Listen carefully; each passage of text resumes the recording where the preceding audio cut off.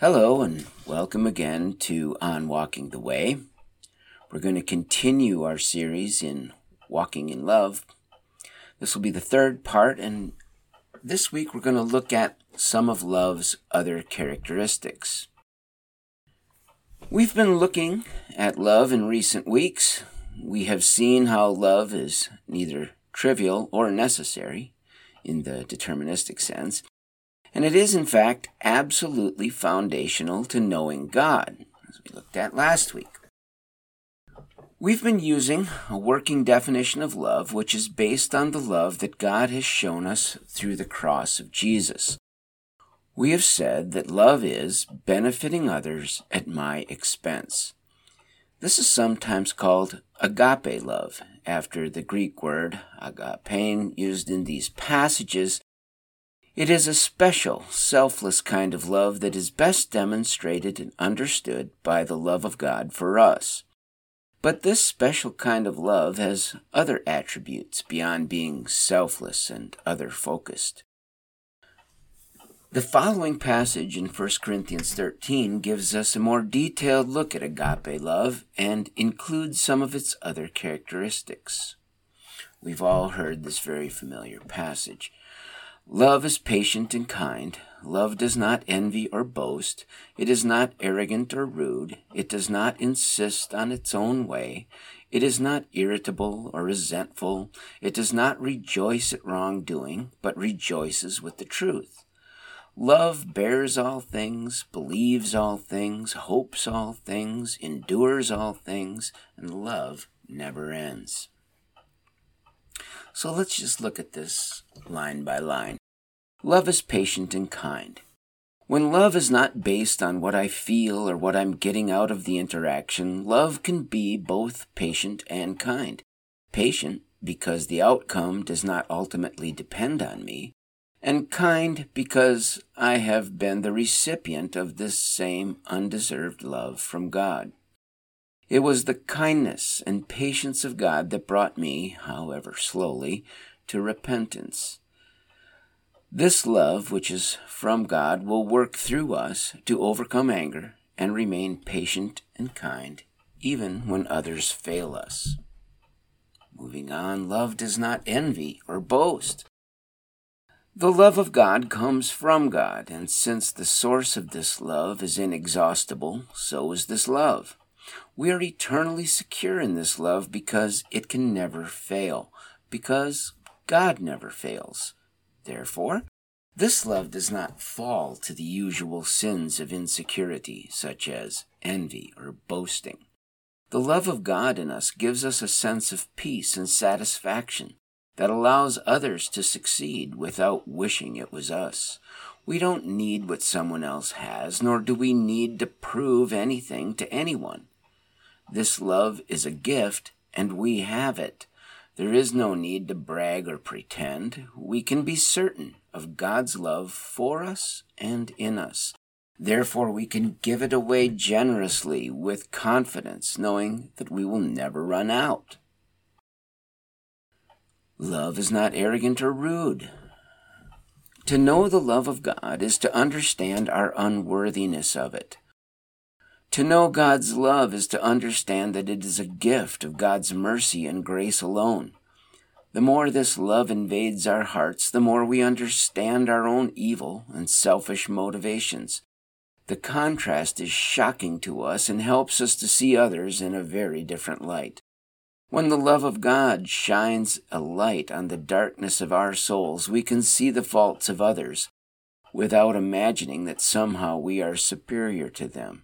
And as we shed the superior attitude, the rudeness goes with it. Love does not insist on its own way. This attribute of love takes us back to our earlier definition of benefiting others at my expense. The love of God, this agape love, is wholly focused on the other's benefit. It is the love that carried Jesus through abuse, disdain, torture, and ultimately death at the hands of the very people he came to help. His single-hearted focus on our eternal good carried him through all of this because of his agape love for us. In the Garden of Eden, we essentially said to God, "Not your will, but mine be done." And at the cross, Jesus reversed that by saying, "Father, not my will, but yours be done."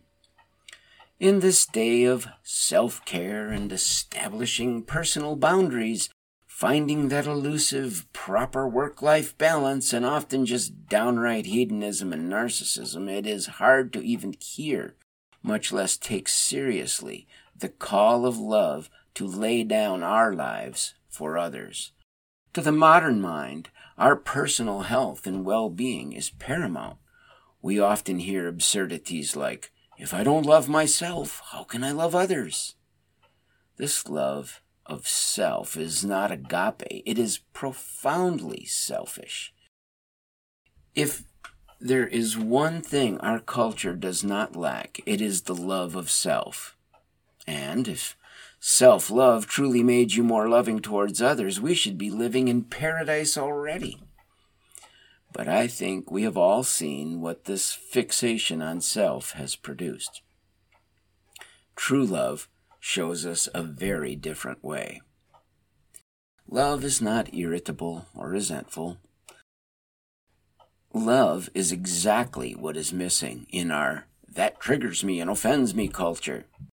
There is no love in forming tribes and blaming all of our problems on the other tribe.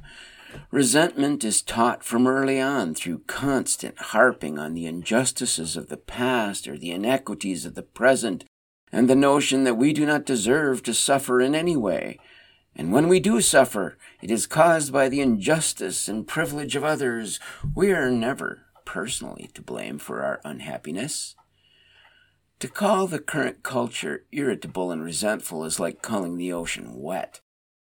As our culture has increasingly rejected the love of God in Jesus, it has, unsurprisingly, become much less loving, thus more irritable and resentful.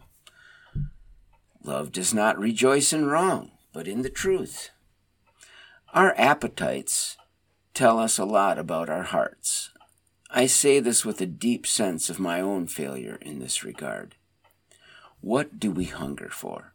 What fills us with glee? The truth? Or is it the thrill of getting away with something? Do we celebrate good people who try to follow the truth? Or do we follow those that cynically play to our lower natures? There are many more questions of this sort, and they all come down to the same question. Do we love? Do we love others? Do we seek the truth? Or do we rejoice in evil? Each of us has to answer these questions for ourselves. Love bears and believes and hopes and endures all things. As I look at this final list of attributes, I realize that a whole article could be written on each one. But for today, I think I will look at them together because when taken together, they paint a very profound picture of the kind of person that love creates. Previously, we mentioned John Lennon's song, Imagine. But instead of imagining a world without religion, imagine a world filled with faith and hope and patience and endurance and fortitude. I'd much rather imagine a world like that than the soulless, godless, hopeless world of Lennon's imagination. Without God, there is no love. Without love, there is no faith. Without faith, there is no hope. And without hope, there is no future worth imagining. Love never ends. In this passage, Paul talks about the transitory nature of nearly everything, but this one thing remains, and that is love. The Darwinist and the materialistic naturalistic scientist will never explain the origin of love. So in a very real sense, love has no beginning or end. Its source is God, and God has no beginning or end. Whatever else goes right or wrong, over time, this one thing we can always count on.